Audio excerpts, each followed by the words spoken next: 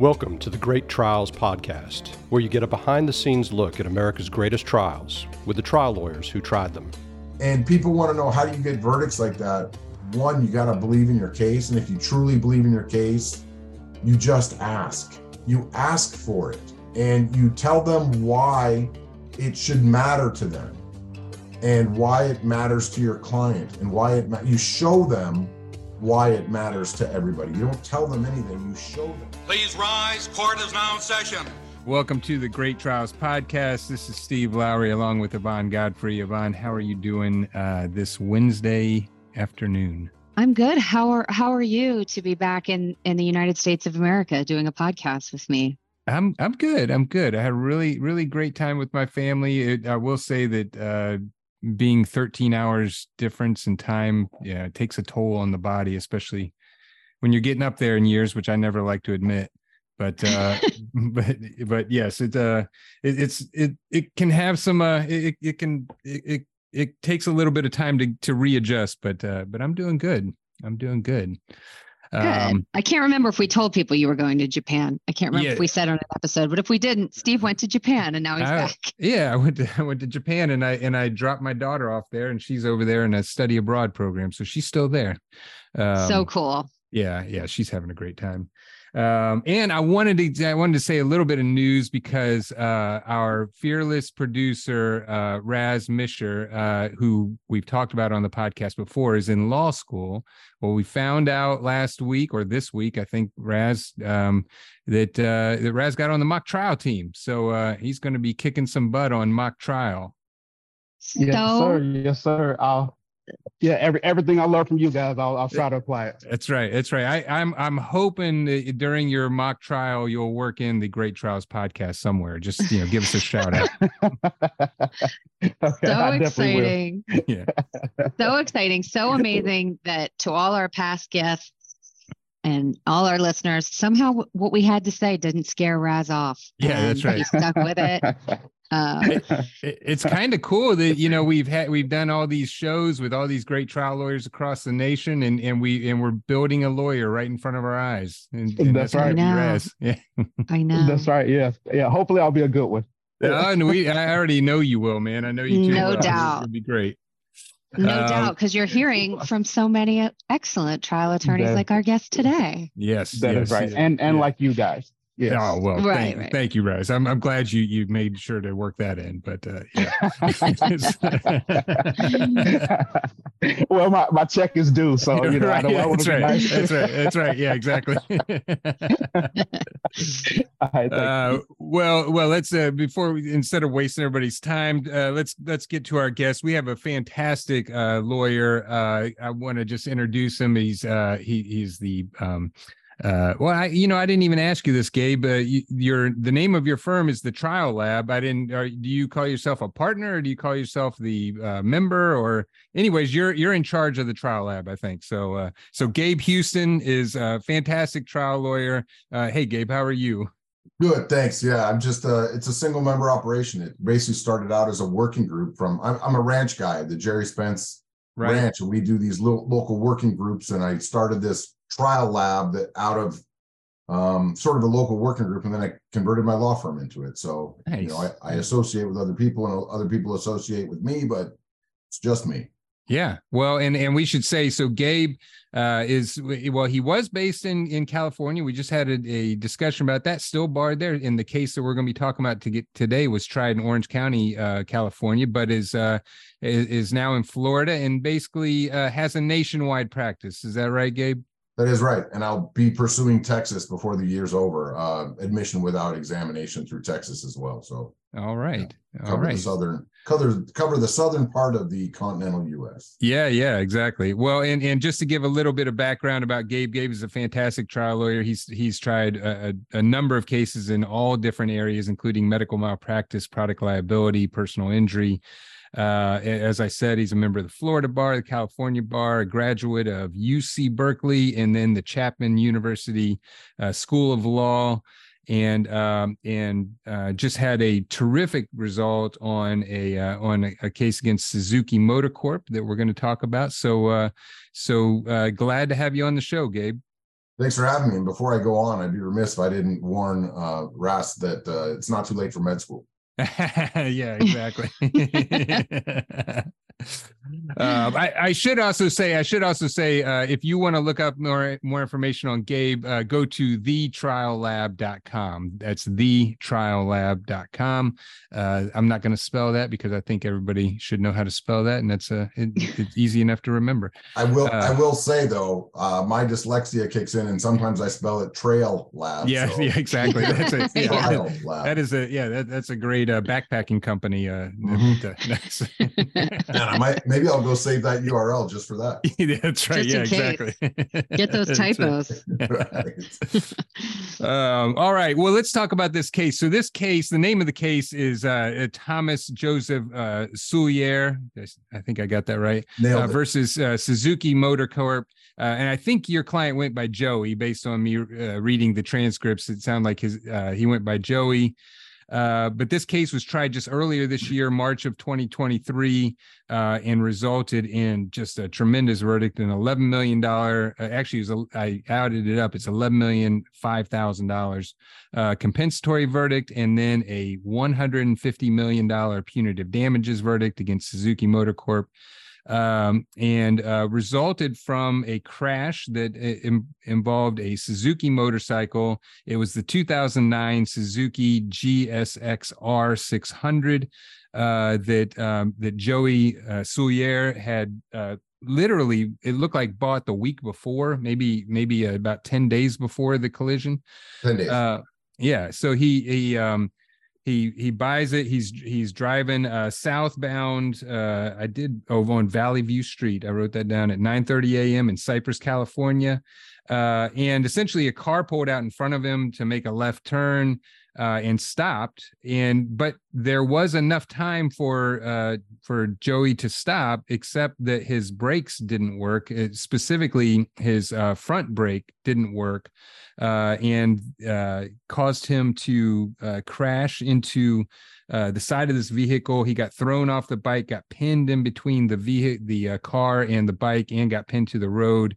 And Gabe, you might help me here a little bit. I saw that he had some serious leg injuries and maybe multiple knee operations, as well as his shoulder, wrist, and elbow, but just significant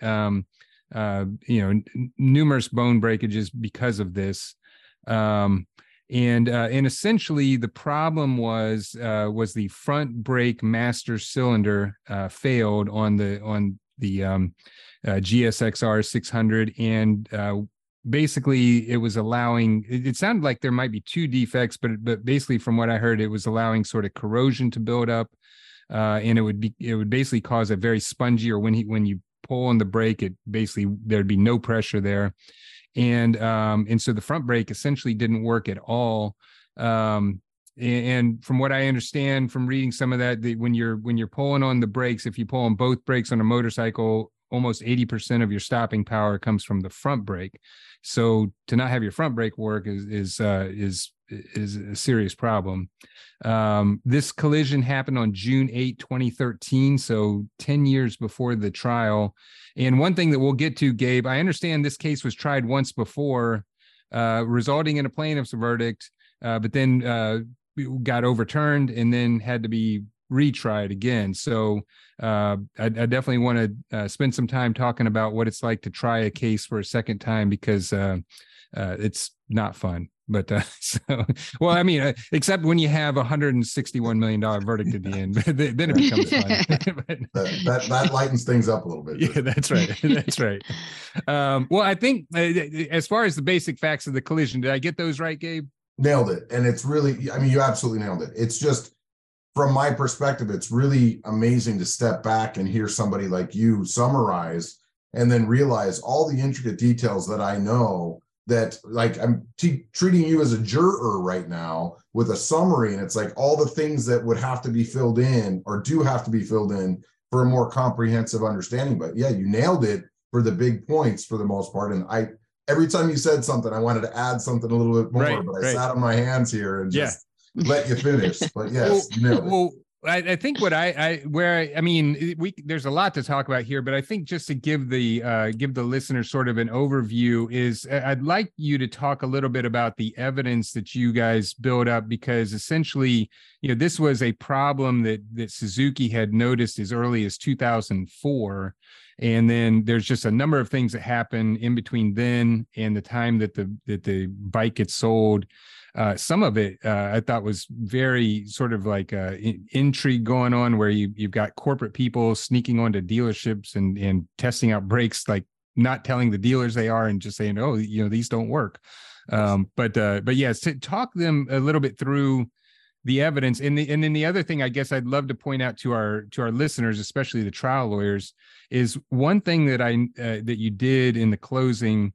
And I thought it's just a really effective way to do it, was as you were walking the jury through the timeline of what Suzuki's knowledge was, you were also walking them through the timeline of Joey, essentially that like when they first realized they had a problem with their motorcycle, he was 17 years old. And then, and then you kind of take them, together through that timeline, and essentially building the case of all this knowledge they had and, what knowledge Joey didn't have when he bought this vehicle. But talk a little bit about that evidence. Wow, that was you asked me 30 questions. Yes. I put it all in there. Right. Exactly. So let me address the last thing first. It's my style. And because this is a great trials podcast, and I assume your listeners want to hear different styles about how we present. I'm a storyteller. That's what we do as a job. For our profession, we tell stories. I mean, a district attorney will get up there and just tell rote facts, and it's boring, but they win because everybody hates criminals or whatever. And, they own the keys to the courthouse, so they think they're great lawyers. But The truly great lawyers tell stories. So when you were talking about how I walked through the timeline, not only did I walk through the timeline, I physically walked through the courtroom. There was one of the things you had talked about was, or I think you had talked about, was didn't cause the collision, caused the exigent circumstance for the driver. Well, I walked to the back of the courtroom for that, and I basically laid out, we're about 60 feet apart right now, right? And in this distance, this is about what Joey had, right? And you see the jury playing ping pong, looking at me, looking at the witness. This is when my accident reconstructionist is on the stand, or when their accident recon is on the stand. I use movement through the courtroom because we're essentially producing our own movie, our own show for these jurors. So it's really important. I was teaching my co-counsel. He'd only been a lawyer for 10 months, but I've known him, worked with him, put on trials with him for better part of 10 years. But I would tell him, let's get some movement in. Let's move. Let's show these jurors a story. Let's show them the movie.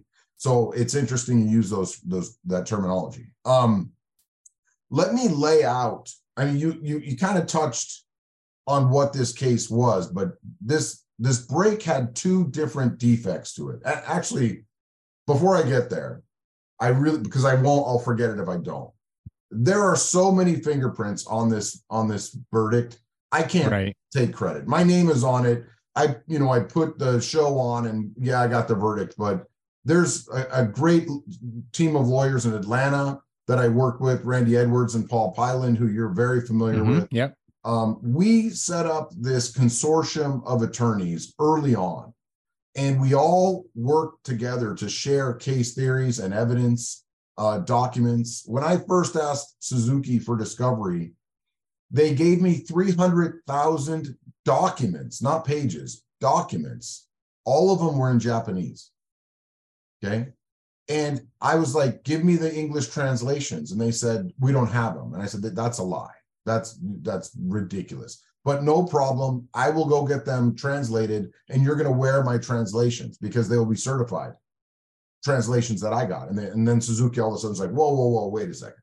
Then once I got some translated documents, I found other attorneys nationwide, Randy and Paul being two of them, other attorneys in Mississippi, Kentucky, Florida, Texas, California. And I found all these litigations nationwide. We all had the same allegation of brake failure, same defect. So for me to take credit for this that would be fraudulent on my part. There's so many fingerprints on this case. I mean, my colleagues in California, I'd pick up the phone 12 midnight, 2 o'clock in the morning. Hey, what do you think of this? And they would answer. And it's like, this is shared among everybody, just like yourself. Like I would call you and your fingerprint would be on this, you know? So let me start there. But the evidence in this case, this brake had two problems. It had a design defect and a manufacturing defect. And ultimately what happened was these two dissimilar metals inside this brake would cause corrosion. So when you have dissimilar metal contact in the presence of an electrolyte, what you have is a battery, right? Mm-hmm. And I get the terms wrong, cathode and diode, or anode and cathode, or whatever it is, but you have a battery. And when you think about a battery, if you open up a remote control or your car battery and you see the corrosion on top, well, that's galvanic corrosion, okay? You have dissimilar metals making contact in the presence of an electrolyte corroding. And that corrosion creates gas, but it also creates particulate matter, hard particulate matter. So the design defect, essentially, if you think of a chimney that goes straight up, if the design defect had a chimney that went sideways, so the gas couldn't escape above a certain level. And that's where you would get a sponginess. Right.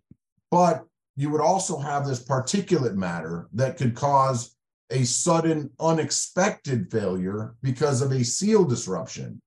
And the analogy I gave in trial, and I think I might have stole it from Jeff Hyatt, our expert, or Randy in Atlanta, is think about a pine needle underneath a windshield wiper, right? A windshield wiper has to have a perfect seal to get that water off, and it works great. And then a leaf or a pine needle gets underneath it, and it doesn't work at all. Even though the thing's swishing back and forth, it's not moving water. And then it'll eject the pine needle and it starts working again, right? That would be an example of a seal disruption, a sudden seal disruption. And that happened as well in these brakes all the time. But because it was like a lightning strike, it was really difficult for Suzuki to figure out. But more importantly, it's really difficult to believe. And experts don't want to believe it. When it happens to riders, they don't want to believe it.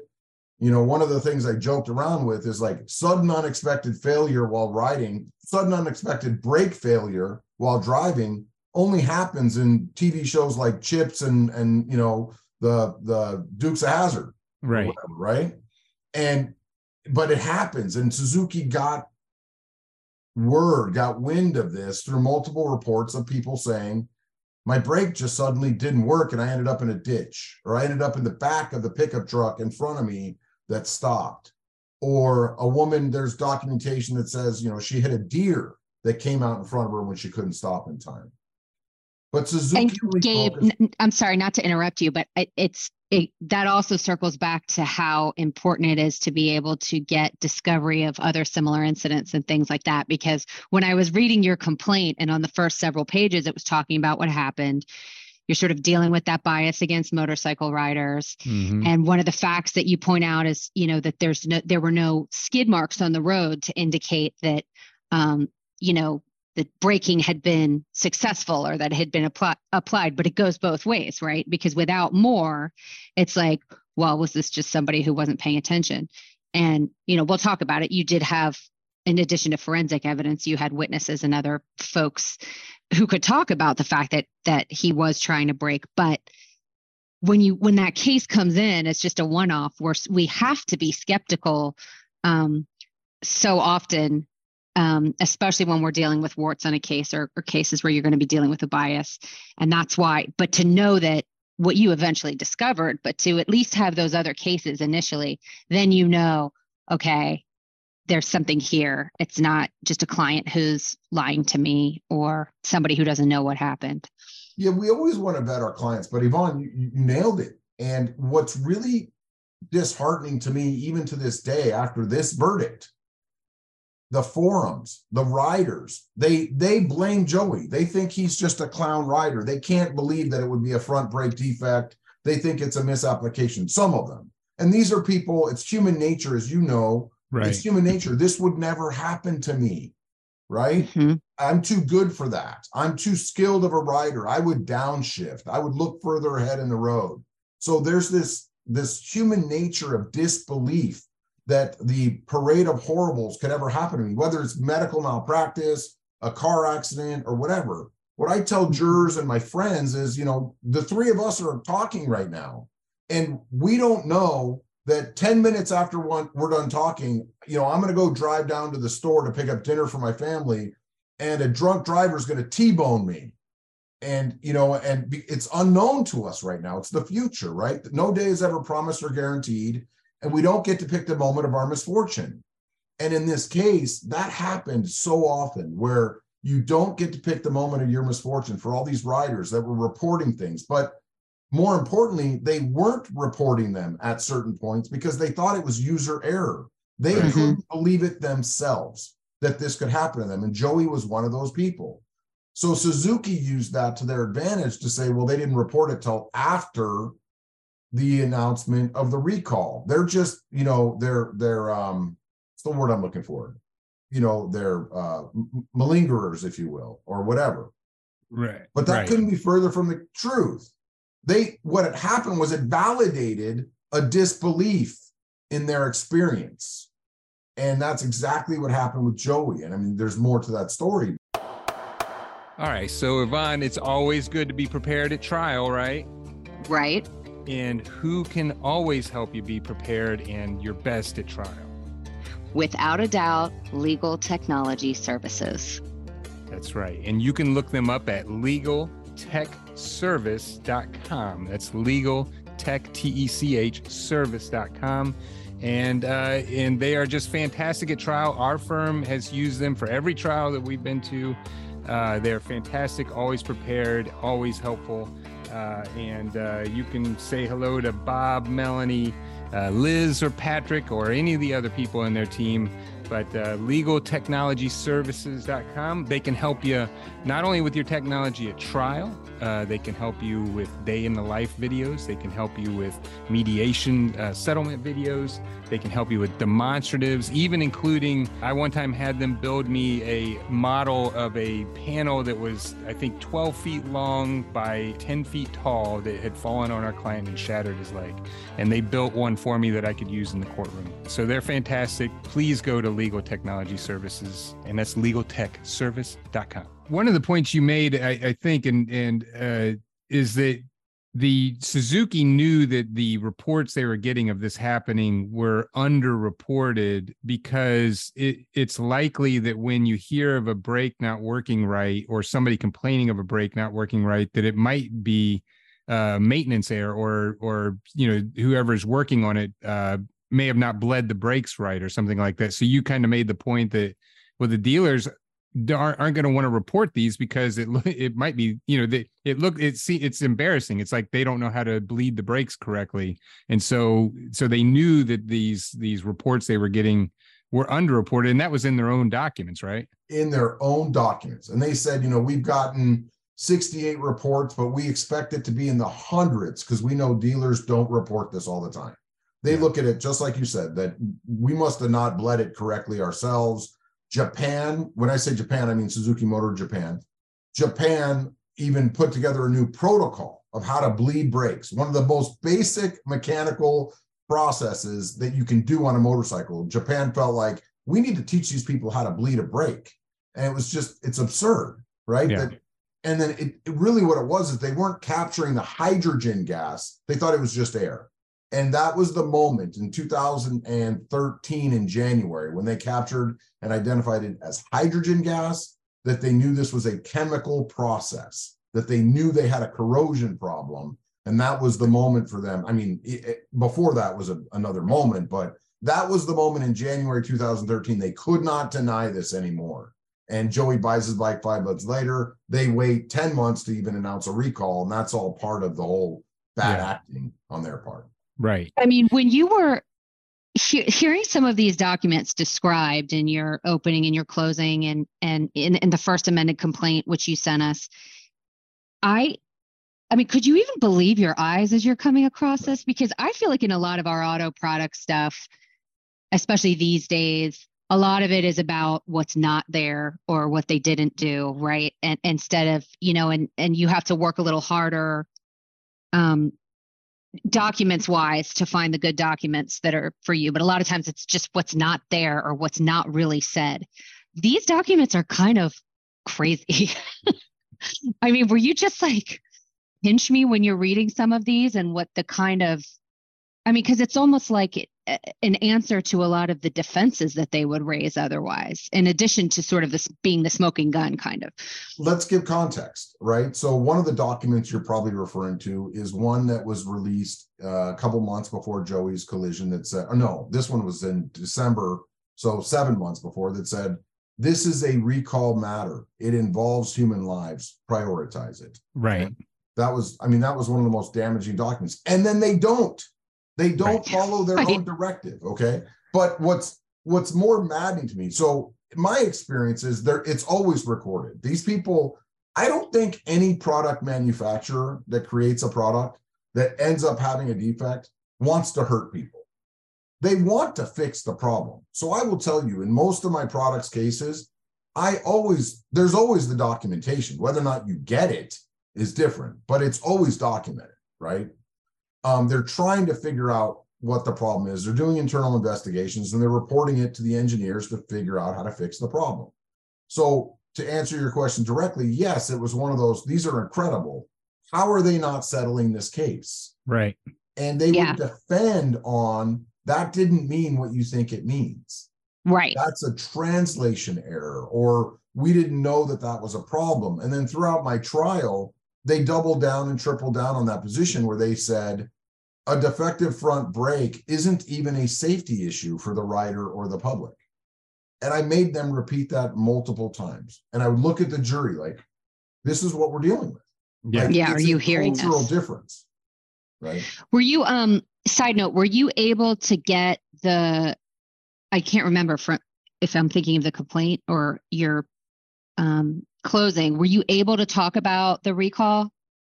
So you're getting into the two different trials now. So okay. You asked the right question. Sorry. No.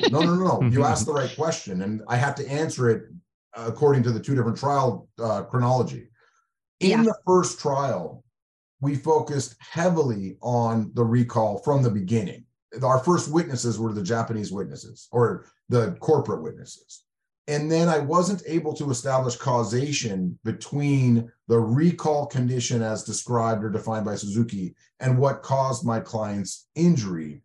But in my opinion, and in the jury's opinion, I circumstantially proved it using Suzuki's own people. The Court of Appeals disagreed with me. They overturned my first verdict, sent us back, gave us an opportunity for a new trial. We ended up earning that and got the new trial.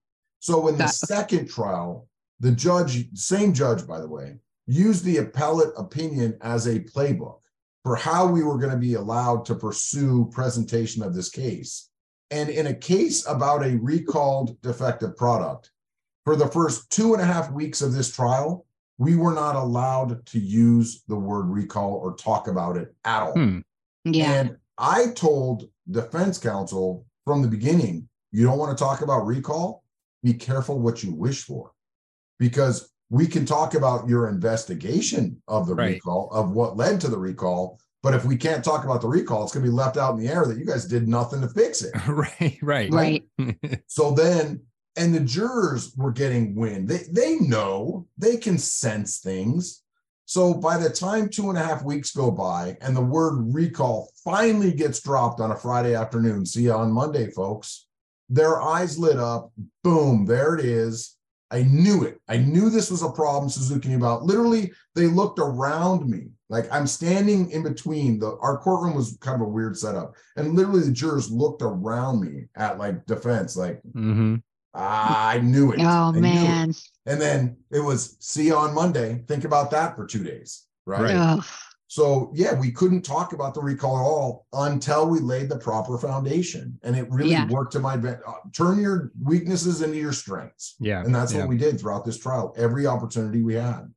It's funny you say it because I had a very similar experience in a case against Ford Motor Company. And I've told this story before, but it's just where the Ford had worked very hard to keep certain things out of evidence and the judge had gone with them.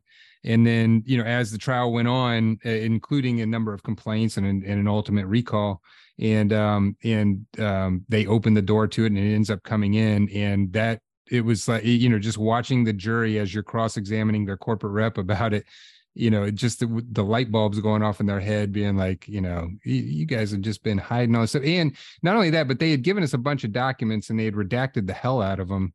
And so we just decided to just put those documents up and show it to the jury, because we're like, the jury's sitting there thinking about, well, what aren't they showing us? What's all this redacted stuff up there? Like, so it's reasons like that I tend to not object unless it's what we call in California a Kennemer issue. An expert didn't testify at a deposition and now is bringing up something new. But I don't object because I find the jurors are like, just shut up, let them talk. Like, bleeding, who cares? Like, they can fix that. Foundation, maybe. But yeah, I always love to point out, look what they don't want you to know, right? The attorney in my case, the opposing counsel, he objected in my close, he objected in my open. And I mean, he objected and took away my PowerPoint in both of those. Right. And I don't use PowerPoints to read from. I use them as outlines. So I was ready for it, but it was the jury looking like, what are you hiding? Yeah. What are you trying to keep from us? Right? It didn't work in their favor at all. We've met with the jurors a couple of times and they referenced a lot of this stuff afterwards. We've had dinner. Yeah. Yeah. And they referenced all the deception, the attempts at deception and everything that Suzuki pursued, and it just didn't work in their favor, clearly. One of the things that I wanted to make sure we mentioned this is, pieces of evidence that I just thought was, just great, but was that Suzuki or somebody from Suzuki had come over to California and had actually gone to the dealership where Joey had bought his motorcycle, and then like surreptitiously tested the brakes without telling the dealer they were doing this, and had determined that about 10% of the front brakes on the ones they had in the room, being ready to be sold as new, weren't working. And so you made a great point, which is, don't you think Joey would have liked to have known this when he's making the decision to buy this motorcycle, that hey, these aren't working. It just makes for a great failure to warn and just the whole cover up, it makes for a great story. And it makes for a great way to tell the story, right? Yeah. It's one of my favorite facts. And Randy Edwards, when he tried his case in Atlanta in 2018 for his client, Mr. Johns, I had the serendipitous fortune of this dealership being where my client bought his bike from. Right. So it was literally this could have been, I could paint the picture. This could have been the bike Joey bought a few months later. We don't know. Right. But you tell the story. Go ahead, Yvonne. I'm sorry. No. You go ahead. I didn't mean to interrupt you. So you tell the story, and his name is Kudo. Mr. Kudo comes over from Japan and meets with the Brian Malachek or Muthig in the U.S. And they don't tell the dealership they're there. They just are there to investigate what they're hearing complaints of. And they go out to the lot, and it's all used previously on bikes. And it's Bert's Mega Mall, which sells a boat. They're the biggest bike dealership in the country for, previously owned bikes, including Suzuki's. And Suzuki knows this, by the way. 4,000 bikes were subject through Bert's Mega Mall alone or whatever. So they go and they just start squeezing brakes. They don't tell the dealer what they're doing. They go start squeezing brakes. There's 20 bikes on the line, maybe 30. And they find 2 out of 20 don't work. And the way I tell the story is I sort of, what's my word? I sarcastically say, they find that 10% of the bikes are suffer from this defect. And they go right in and they tell the dealership management, right? No, they do not. No. They go back to Japan and they tell Japan, hey, 10% of these didn't work. And what does Japan say? Japan says, hey, call and let's get those bikes. And when they call to get those bikes and they call Brian Muthig, or Brian says, and in his email, he says, that's going to be difficult because we told the dealership there was nothing wrong with anything. Right? So you see this deception, this lack of information of why they're there. And then when they do talk, they're like, oh, no, everything's fine. Everything's no problem. And then now they can't go get the bikes because they've said nothing's wrong when Japan knows they need to capture the bikes. So then the part that you may or may not have picked up on, I use that word capture deliberately because then we see a memo called capturing activities. And Japan knows we need to capture these bikes before any mechanic manipulates them, because we got to figure out what's happening. Because if you start squeezing a brake, the gas goes out. We gotta get it before anybody touches it. When a customer brings in a bike that says it doesn't work, let's get it before anybody touches it. So they say, how can we possibly get customers to bring their motorcycles in to be looked at without alarming the public as to why we're doing it? Let's have a springtime sales event where we'll invite everybody in. We'll give them a free multi-point inspection, and we'll try and sell them products. So we can make 80 to 250 grand on this. But in the meantime, we'll squeeze some brakes and figure out what's going on, and we'll get updated information. And in the memo, it's called capturing activities. It's the first time they'd ever done it. And it was one of these like absolute attempts at deception of the public that the jurors absolutely hated. And it all happened before, like 6 months before they announced a recall. So they know they have a problem. They know they have to do something about it. And under US law, the TREAD Act, they have 5 days from the date they know or should have known of a safety-related defect to notify NHTSA.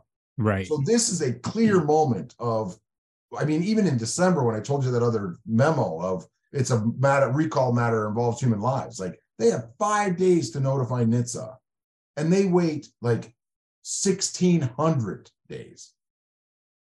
Right? It's incredible. It's so when people say this is a huge punitive damages award, it's egregious. It's like, no, it's not. No. And the part about this, and it's not because the company they sell $95 million of product a day, $33.5 billion in gross sales a year. But more importantly, you know, you talked about Ford, and if you're talking about, you know, the airbags or the tires or whatever, tires probably a bad example, but most product cases, as you guys know, the defect affects the consumer who bought the product, right? You buy a car, it's got a bad seatbelt. The only person really in danger is the person who bought that car. But when you have an out-of-control motorcycle, it doesn't just affect the rider on the back. It affects anybody on the street with that motorcycle. A mom pushing a stroller across a crosswalk. You could be sitting in a hair salon at an intersection, and this bike comes through the window and kills you. If it goes out of control around a corner, right? So this really has a wider application in terms of public safety. And Suzuki really hated those arguments. They called those, you know, reptile arguments and everything else that wanted to keep us from talking about the danger to the public. But their own testimony was like, this isn't a safety issue. Yeah. It's like, okay, Right. Let's let the jury decide if it's a safety issue. Yeah, exactly. Hey, I wanted to ask you, so in sort of getting this case ready, and Yvonne's already touched on this a little bit, but when you're doing jury selection or even before that, how are you preparing the jury or trying to ferret out, you know, bias against motorcycle riders? And, you know, looking at pictures of the GSXR 600, to somebody who doesn't ride motorcycles, I mean, I would call it a crotch rocket. I mean, it looks like somebody who's going to be, you know, riding fast down the street. Now, the evidence in this case was that Joey was going, I think, about 30 miles an hour in a 45. So it wasn't like he was speeding. You had good evidence on that. But what are you doing, you know, on the front end to try and get rid of those biases as best you can? So this was the first time I ever worked with a jury consultant, and I'll never not do it again, right? Like it was so instrumental. Our jury consultant was incredible on this one. And as compared to the first trial, it's obvious, like they work, right? They do it, they know what they're doing. So I had an epiphany moment in the middle of jury selection where I realized through the consultant telling me, like, we're not trying to pick good jurors. We're trying to get rid of bad ones. Right. So I stopped trying to rehabilitate them, and I just started asking the questions. I mean, some of the jurors, I think it was in the first trial more than the second one, but they called them murder cycles. Oh, geez. Right? Yeah. Wow, I haven't heard that. Yeah, murder cycles. And I just went with it. Like, right, these are dangerous bikes, right? Right. So what are the only safety measures we have in a motorcycle? We don't have seat belts. We don't have airbags. So are brakes important? Yeah, why? I mean, and tell me how you feel about that. And tell me how you feel about blah, blah, blah. And is it always going to be what about assumption of risk I talked about, right? Or do the motorcyclists always assume the risk of everything that happens? And they'd always say, yes, they're dangerous. Mm-hmm. Of course they assume the risk. And I would talk and I would say, what about unknown risks, right? Like they assume the risk of certain things happening, but what about things they don't expect to happen? Do they assume those risks? And it's not conditioning, it's discussion. Right. But ultimately, like the one thing I love voir dire, and I've been fortunate enough to be able to get jurors to engage to where they raise their hand to talk. Yeah. And I think that comes down to creating a really safe environment for them, showing my vulnerabilities of things that I'm concerned about with my own case, with my own body, with my own look, with my own cadence, and then giving them the opportunity to let them know, like, listen, you're safe here. Tell me, I want to know you hate things now instead of a month from now. Right. If you hate exactly. me, you hate the way I look, you hate the way I sound, you're not going to hurt my feelings. You're going to hurt my feelings a month from now. So, Yvonne, the internet is getting more and more crowded, especially ever since the pandemic, and it's getting harder and harder to get noticed online. And you can have all the great verdicts in the world, but if nobody knows about them, then they're not going to come and hire your law firm. So you need to find a company like Digital Law Marketing. That's right. It turns out that what you put on the internet is no good if people can't find it. And Steve, we've talked about this, but now that I finally know what SEO is, which is search engine optimization, it's really important that your firm's site is maximizing the hits that it's going to get. And something that Digital Law Marketing is doing that's really cool right now is they're offering free SEO audits for law firm campaigns. So that's something our listeners should take advantage of. Yeah, because it's hard to get around the internet and know how to make yourself visible without having somebody help you. And they are the experts in this. And not only will they help you design your website if you need to, they'll do your content marketing, they'll do your search engine optimization, as Yvonne just said, they'll do your pay-per-click marketing, social media marketing, and they also will offer full management on Google's new local service ads, which we just learned about and are trying to get into, but it's another way that you can put yourself out there and get people to know who you are. And Digital Law Marketing is great at it. Exactly. And, one of the things I think is cool is that you work with them and they really make you feel like they know your firm and they know you, and that they help you with your web presence so that it feels individual. It doesn't feel cookie cutter. It feels like they know the people at your firm and they get what you're trying to accomplish. Yeah, it's not like they already have a website done and just give you one that's already been done, but they will spend time with you, get to know your personality, put your personality into the website, and you should go visit them at digitallawmarketing.com. That's digitallawmarketing.com. Tell them we sent you. It's funny because it's one of the things that I think is hard for trial lawyers to learn and to do effectively, because we're always trained to persuade and to convince, and really in voir dire, you're not there to persuade anybody. You're not there to convince. You're there to let them talk and find out what their feelings are and if they're the right person for this jury. And it's something that goes against the nature of a lot of trial lawyers, and so it takes time and effort to really learn that. But it's such an important part of just allowing people to tell their feelings and try and make, and exactly like you're saying, make it a safe environment and say, look, if you're not the right person for this jury, for this trial, that's fine. Not everybody is.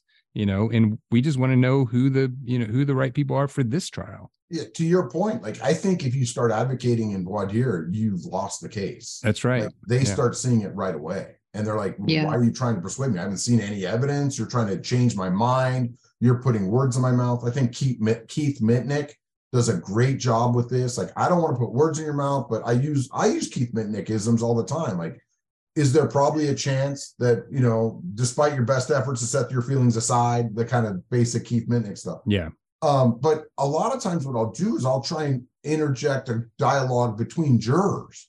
Yeah. Right. And from the outset, I'll say, can we all agree that we're not going to get angry at anybody else for disagreeing with us in this jury, right? Like, if you say you like this and they don't like it, you're not going to see these people ever again. Like, let's just I want to understand where you're coming from. And then juror 12 will say this, and juror 9, I'll say, how do you feel about that?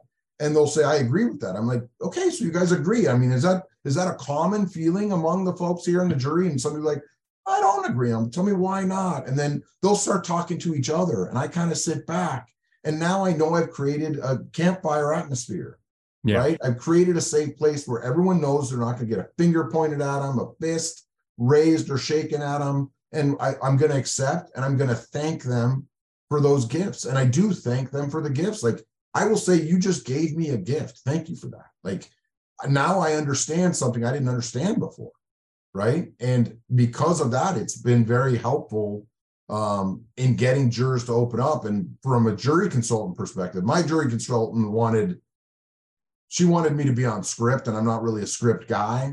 But once I figured it out and laid the foundation with the jurors, they were in a safe place. Then I read the script, and it ended up working out perfect. Sorry, go ahead, Yvonne. Oh no! It just made me think, but it's off the topic of voir dire, so I don't know if you want to stay. I was going to ask. So another hurdle I saw in this case, and I was just wondering how it played out. But you've got this other driver who clearly made a mistake. I mean, the jury even found that she made a mistake. And I guess I'm wondering, how much did Suzuki spend their time trying to point the finger at her, or it sounds like she pointed maybe at both of them. And then how did she get the jury? What we've talked about makes sense on why they wouldn't necessarily put the blame on her for causing the injury, which is what they found. But just talk about how you addressed the fact that you had, somebody who was an at-fault driver, but that really what caused your client's injuries in this case was Suzuki and them not doing the right thing with their brakes. So I had that discussion today with one of my co-counsels as well, and doing some of the post-trial motions. Suzuki has argued in their motion for new trial that was improper. There was an error in the law, that the jurors had to have found that she was responsible. And the testimony we had from both sides, accident reconstructionists, was that at the speed and distance that was available to Joey, that when he appreciated, with PRT, perception reaction time, he would have had sufficient time and distance to apply the brakes without even maximum braking capacity, that he would have had time and distance to apply the brakes without skidding the tires. And so because I had agreement on both sides to that, the argument in closing was the driver caused the exigent circumstance, but she didn't cause the collision. The collision was caused because the brake didn't work, right? That you heard both experts say that at this speed and distance, if that brake worked right, and I use that word because they both said it, if that brake worked right, he doesn't even have to lock up his tires. He has a bad day, not even a bad day. He has a bad moment where he might shake a fist at a driver like, you idiot, right, what are you doing? To having a catastrophic injury that's life-changing. Yeah. Right. So the jury, I think, I'm trying to couch my words here a little bit, but I think what ended up happening is by the time it got to that point, the jury distrusted everything Suzuki was putting in front of them, that it just made sense. My position made sense. Right. That it was like, I would use their expert saying it. Their expert's own testimony was he didn't need maximum braking, or with the brake that worked, he wouldn't have even laid a skid mark down. He would have been able to stop in time. So if their expert is saying that, then what can we conclude? We can conclude the brake didn't work, right, along with the other evidence we've shown you, right? Not even the OSI evidence, the actual forensic evidence. I mean, when you think about a bike, if the front tire locks up, the rear tire comes off the ground, it's going to leave a lighter skid mark. But in this case, it left a heavier skid mark. And they were like, well, that's him not applying the brake right. Well, if he's not applying the brake right, then it doesn't capsize, right? Like if he's not applying the brake, it keeps going and whatever. There's a bunch of arguments. So they just stopped trusting what Suzuki had to sell. Right. I was thinking about that when you said that they were essentially trying to say that the front brake is not a safety device or not a safety feature. I mean, I don't know who on the defense side, not to give them any tips, but who would have come up with that idea and said, hey, this is a good thing to tell a jury that brakes aren't safety features? So this is going to take a turn you might not want to take. Okay. So this is where it gets, you just got back from Japan, so you Right. have an understanding about this more so than other people. Yeah. But Japan is not America. Right. Japan is a culture steeped in honor, in pride, in ego, in I say it this way. The sins of the father pass to the son and to the father's father. So if me in my position, I'll be 50 in 2 weeks, a 50-year-old man with a 12-year-old son, and I've got a 10-year-old daughter. If I'm in Japan, I'm a Japanese national, and I'm an engineer in Japan, and I admit some sort of fault in my job performance that causes shame to my corporation. I lose my job. And mind you, your job is your identity. I lose my job. I probably don't get hired by anybody else ever again. My son, who also wants to be an engineer, doesn't get hired. And my father's life work is also now in jeopardy because I've shamed the family name. So I think part of I don't think it was a defense attorney's position. I think it was a cultural position that they say, we can't possibly assume or accept that this is a safety issue because the testing we did shows that you would notice this sponginess before, and they must be lying Americans that want to litigate about this sudden seal disruption theory stuff. That can't happen. That's so unlikely. That's a lightning strike. So I think it was a cultural thing that caused them to pursue that. Yeah. The problem is they avail themselves of our market, which is the biggest market for these bikes, which means you have to adopt the culture of the market you're playing in. And you're subjected to an American jury. Yeah. And it's interesting because I was hearing somebody talk about, this sort of Japanese mindset when they were coming up in the car industry. How they sort of have this mindset, which sounds great, which is instead of catching problems when they're out in the field, prevent the problems from happening in the first place. So you deal with that with quality control. And that is a great idea. But the problem is that if you miss something, going through that process, and then you start having issues in the field, it's just like you said, nobody wants to admit that because then it means they didn't do their job at stopping it in the first place, which is what they're supposed to do. Their sort of mindset. And so it's almost like it works against them once there are problems in the field that they almost don't want to admit those problems in the field because then it's a shame on them. You didn't even know you did it, but you quoted Mr. Matsumoto. He basically said, if we can stop it, our idea is to stop it in the first place so it never happens. And like literally, it was almost verbatim to how you phrased it. And I think that ultimately that's right, that they in this case, the dissimilar metals, right? It's called galvanic coupling. That is a concept that's been known for nearly 100 years. They should have known this was a problem. They overlooked it. The problem in this case is that's still present in the post-recall product. There is still dissimilar metals making contact. The only difference is that chimney that held the gas in, they moved it vertical so it lets the gas out. So they corrected the only indicator that there was corrosion going on inside these brakes.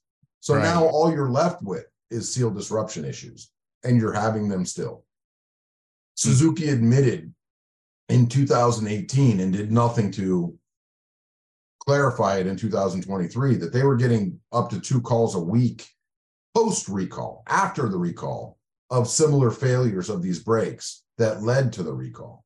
And my metallurgist, Ramesh Kar, found the exact same corrosion and byproducts in pre-recall and post-recall brake exemplars. So we know it's still going on.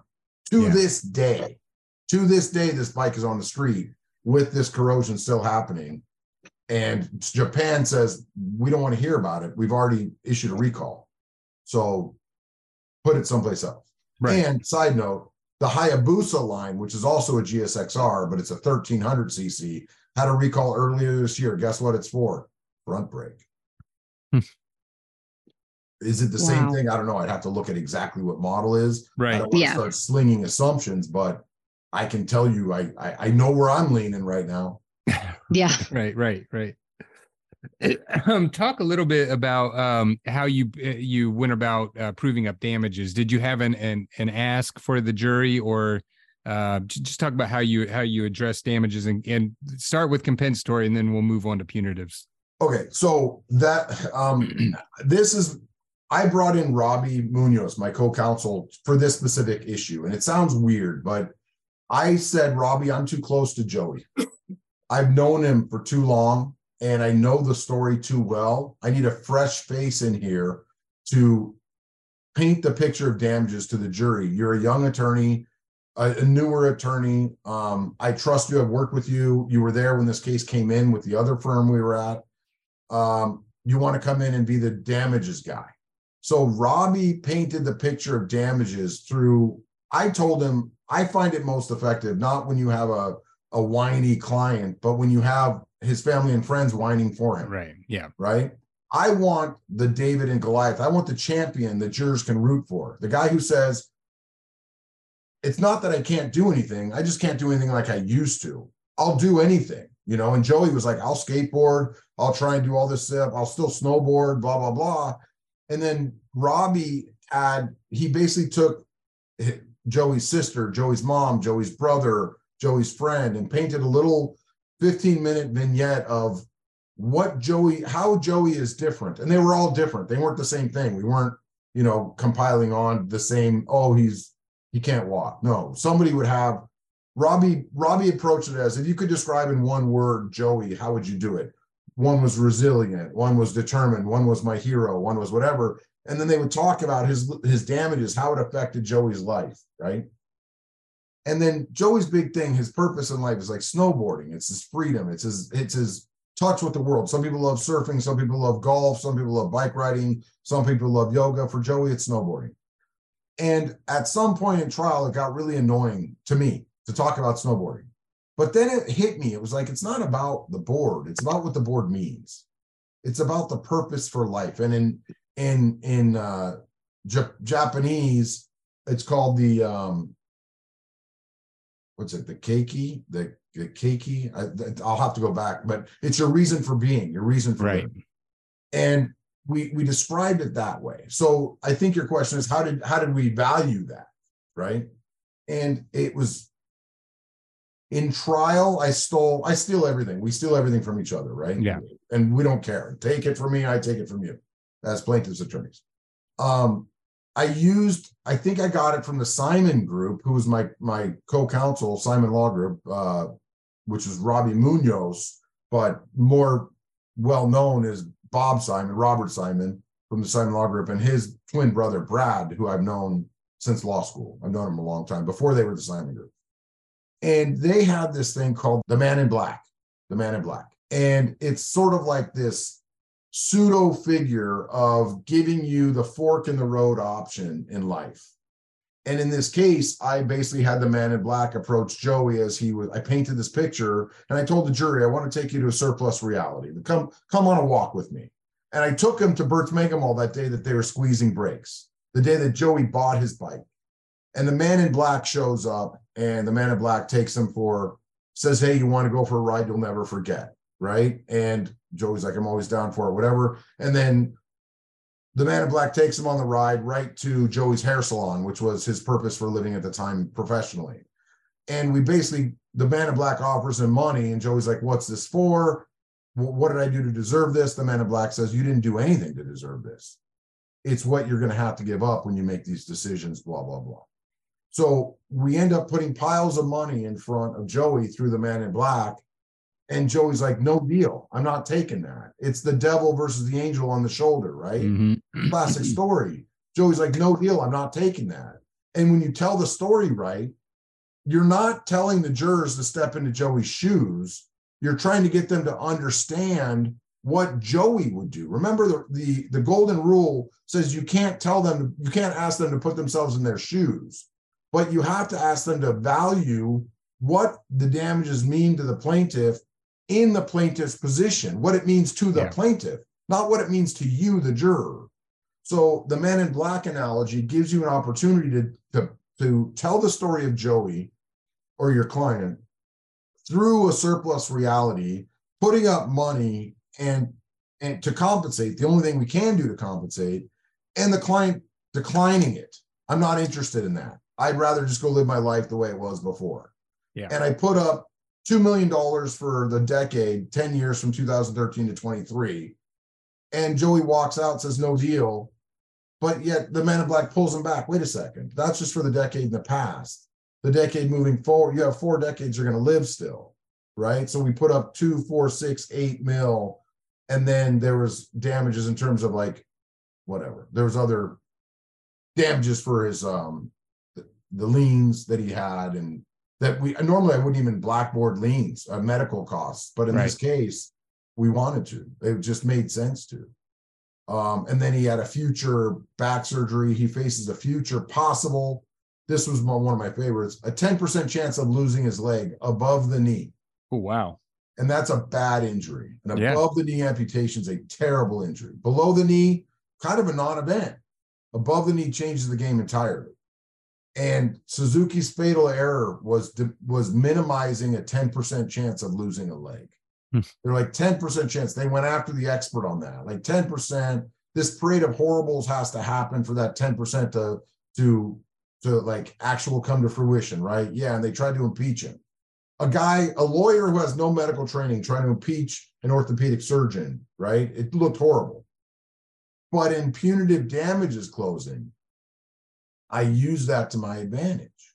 And I said, a 10% chance, they minimize the significance of a 10% chance of losing a leg. Well, they make $33.7 billion a year. If I take 10% of that at $3.37 billion, are they going to have the same level of enthusiasm of saying that that's an insignificant amount? Right. And and you saw jurors raise their eyebrows and look around me again, like, whoa, he's got a good point. Right. I go, but a leg doesn't grow back. They're going to make that same amount of money next year and the year after. And they've been making that for the last 10. And I told the juror, I'm not asking you for $3.37 billion. I asked you to consider what $1 billion would look like to this company. I'm not even asking you for it. Right. So when you start painting these numbers of what it means to the corporation, what their argument has been to try and impeach your client with their smoke and mirrors, with their, their deceit and everything else, you start building the blocks, the Lego blocks, and all of a sudden you have a castle at the end. Yeah. So I wanted to ask you, and we've been taking up so much of your time and we appreciate it, but I wanted to ask you so Joey, usually in cases like this with a tremendous verdict, the client has got to do fantastic on the stand. So I assume that happened, but how did Joey do when he was on the stand? So much. Robbie worked with him and I worked with him, but mostly Robbie worked with him and spent a lot of time really building the rapport. Compared to 2018, it was night and day for not just Joey, but Joey's girlfriend at the time. They're still together, obviously, and Joey's family. It was just, now they knew what to expect. Yeah. And Joey was just more relaxed. And you have to understand, for the last 5 years since the first trial, I've been his sounding board and his punching bag for his frustrations. And I understand it. I mean, it's my job. And how do I tell a guy that, trust the system? That's what we have to get you to redress against this company. Trust the system. It's all we can do. We don't do eye for an eye. We don't have corporal punishment here. And then he wins. And then he loses. And then he comes to me and says, why should I do this again? And blah, blah, blah. And he hates this, whatever. And for 5 years, he's beaten me up, rightfully so. And I told him, you can say whatever you want this time. I'm not going to stop you. Right. But I want to talk to you about what this means.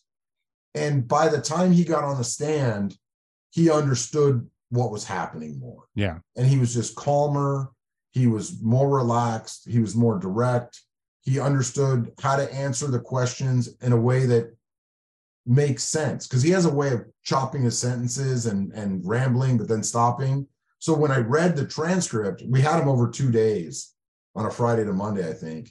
And when I read the transcript from Friday, I'm like, Robbie, this needs to get fixed because the Court of Appeal sees this answer and it's not the answer we need. Like, it doesn't answer anything. The jury knows what he said. You could see his, well, you know how it is. It is what it is, you know, he answers one of those. Right. And the transcript reads what I just said. And I was like, Robbie, you need to get him to answer the question. And Joey understood. And he was a lot more receptive and amenable to what needed to be done.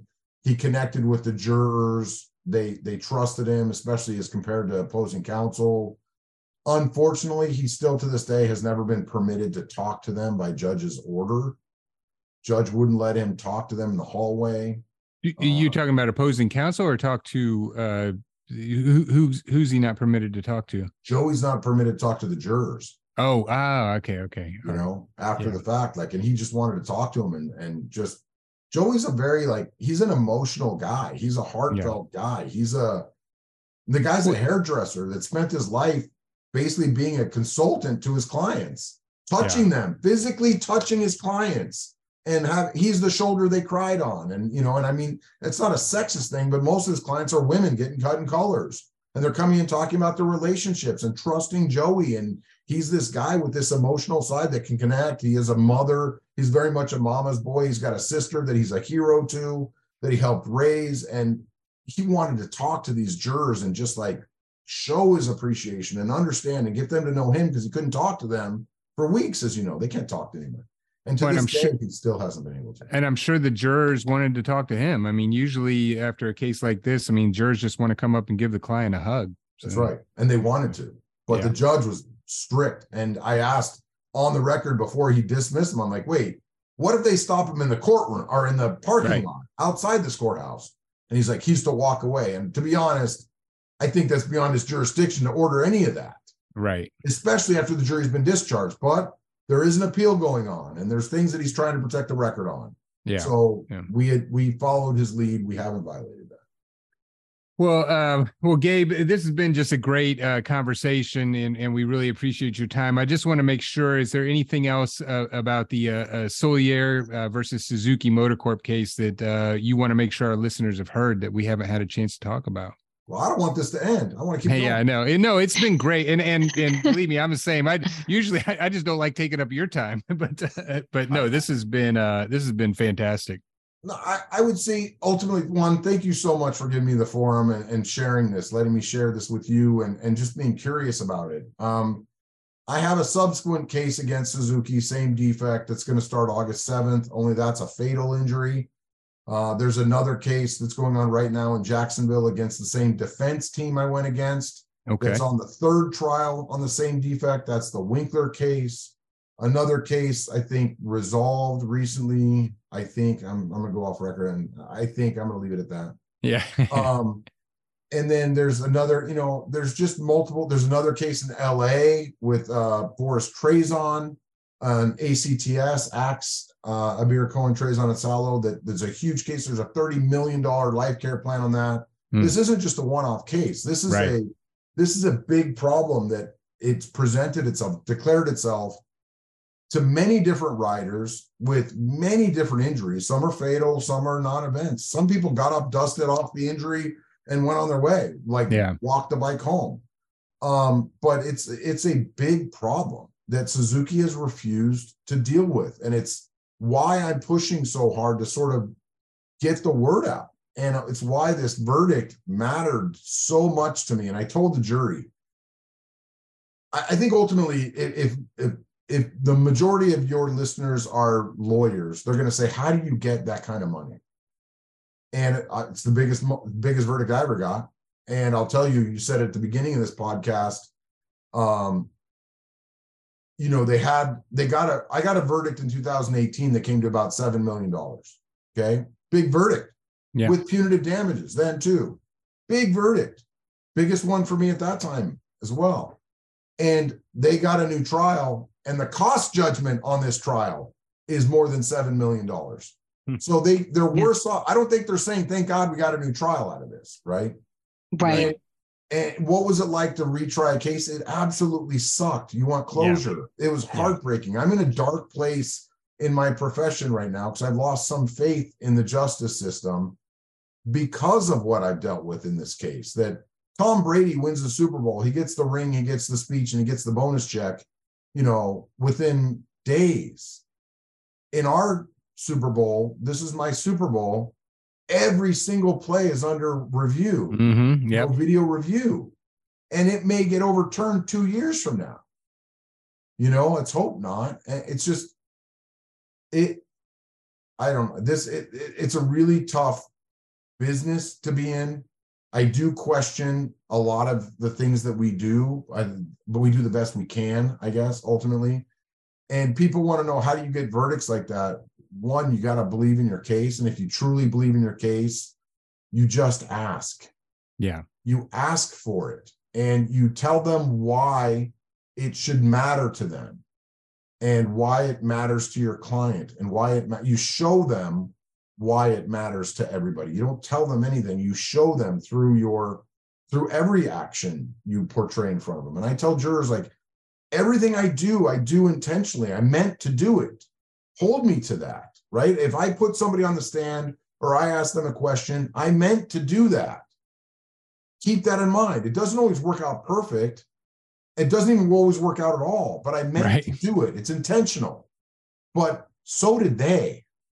They meant to do it too. So when they put up that witness and they asked them those questions, they meant to do that too.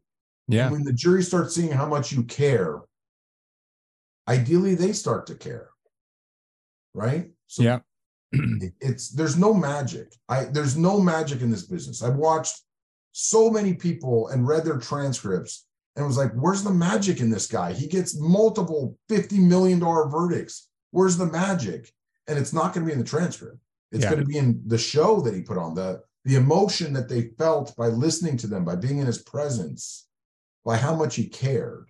Yeah, I completely agree with that about passion and caring and showing that to the jurors and not being afraid to show. I mean, you obviously don't want to show the kind of emotion that like, where you're out of control or anything, but you definitely want to show emotion because these things are important and to show passion. And I've said it multiple times, if it doesn't look like you care about the case, then the jury certainly ain't going to care about the case. So you better care. So, and I'll tell you, like, I'm in a place now different from 2018. I'm much more calm and relaxed. In 2018, I was a much angrier guy, and I approached. So can I tell this story? Go, man. Go. Yeah. Before this trial, somebody said, go watch the Alex Jones punitive damages argument. Okay. Because he got $900 and something million, right? And they're like, go watch that. I think it'll help you. So I watched it and I was like, this lawyer is talking to me. Everything he's saying, I feel about Suzuki, about how he feels about Alex Jones and why to punish Alex Jones and put him out of our misery and do all this stuff. And he had all this passion, but he had all this anger. He had this anger about it. And I was like, man, I'm this guy's number one juror and I don't feel it. I don't care what he's selling. I don't feel his anger, but I know where his anger is coming from. Are you following what I'm saying? Mm-hmm. Right? So I took that and I'm like, why do I get so angry at Suzuki? Why am I so angry at certain things? And I said, because I care. It's because I care. So I took that vision of that attorney and the experience I had, and I said, I'm not going to approach this with anger. I'm not even going to ask the jury to get angry. I'm going to ask them to care. Yeah. And I told them in punitive damages, I don't want your anger. I don't want your anger. I've been angry and it's got me nowhere. I want you to care and I want you to show them that they should care. Right. And that, granted, this is a punitive damages argument, but it also goes to Joey. I want you to care about Joey. He didn't deserve this. Right. So I think the one takeaway I would say is we as lawyers, I think, need to stop thinking that jurors will get angry with us. They won't, but they will care, and care is lasting. Anger is fleeting, but when you do something out of care, you'll remember you did it for the right reasons forever. Right. Yeah. And I think those were the inspirations Robbie and I and the Simon Group, and Travis was our law and motion guy. We talked about it. And we were like, let's approach this way because it's genuine. It's true. And we're not going to get any influence over anybody that needs to make the right decision through anger. It's not going to happen. Yeah. And it was the right move. I mean, it turned out to be the right play. And it was right for me. Ultimately, I felt better about it. I love it. I in fact, you were saying how we steal from each other. I'm going to steal that from you. Next time I'm going to tell them, don't get angry. Just show them that you care and that they should care. I love that. That's a great message. But feel it, make the eye contact with them. Right. Yeah. And it's like, I'm telling you, I meant it, man. I meant it. I wasn't just lip service. Yeah. It was like, I don't want your anger. I don't want it. I want your care. Even if it's not proper language, like verbiage. I don't want your anger, I want your care. And I know I sound like an idiot, but you know what I'm saying, you know? That's right. That's right. Well, that is great, man. Well, hey, listen, Gabe, we really appreciate your time. I want to remind all of our listeners that we've been talking about the Soulliere versus Suzuki Motor Corp case that just tried earlier this year in Orange County and resulted in a $161 million verdict. And our guest has been Gabe Houston with the Trial Lab, and you can look up Gabe at thetriallab.com. Gabe, thank you so much for your time. Ladies and gentlemen of the jury, have you reached a verdict?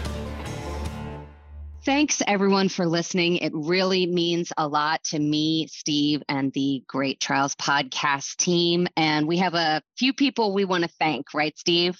That's right. Definitely thank our sponsors, Digital Law Marketing, and you can go to digitallawmarketing.com. Who's next, Yvonne? And then we've got Legal Technology Services, or LTS, and you can look them up at legaltechservice.com. And then, of course, we don't want to forget Raz and podonthego.com. Yes, and tell Raz we sent you, but he is our trusty producer and does great work. So feel free to reach out to him if you need help with your podcast. Hey, we should also thank our law partners because our firm has been very supportive, and that's Harris Lowry Mann. And if you want to look us up, it's at hlmlawfirm.com. And then, of course, we always want you to rate and review us and give a great review if you feel that's if that's how you feel. And you can go on and do that at Apple Podcasts, Spotify, Google Podcasts, Podbean Podcasts, or wherever you listen to your podcasts. Thanks for listening, guys.